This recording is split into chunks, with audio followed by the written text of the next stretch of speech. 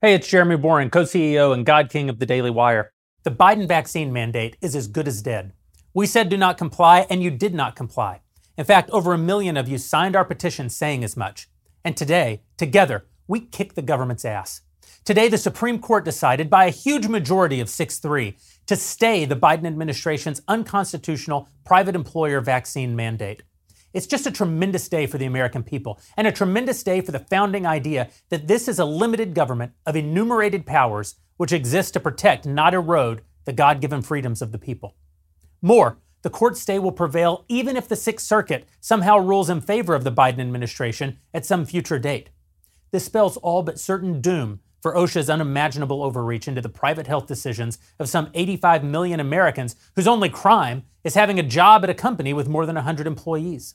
According to the order, the Supreme Court said, quote, although COVID-19 is a risk that occurs in many workplaces, it's not an occupational hazard in most. COVID-19 can and does spread at home, in schools, during sporting events, and everywhere else that people gather.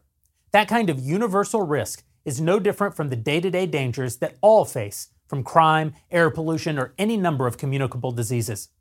Permitting OSHA to regulate the hazards of daily life simply because most Americans have jobs and face those same risks while on the clock would significantly expand OSHA's regulatory authority without clear congressional authorization. The whole thing is just that good. You really have to read every word. The order further states, quote, although Congress has indisputably given OSHA the power to regulate occupational dangers, it has not given that agency the power to regulate public health more broadly. Requiring the vaccination of 84 million Americans selected simply because they work for employers with more than 100 employees certainly falls in the latter category. So what does all this mean? Well, it means we won.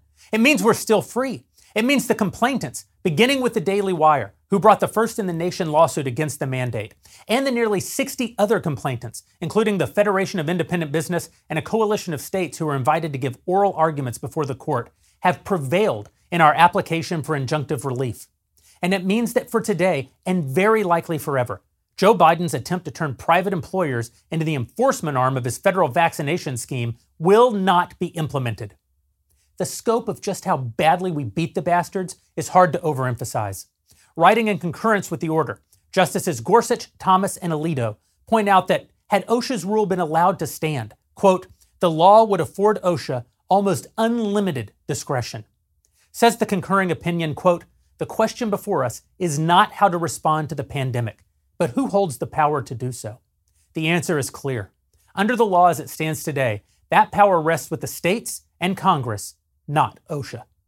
If the court were to grant such emergency powers, say the justices, declaration of emergencies would never end, and the liberties our Constitution's separation of powers seek to preserve would amount to little.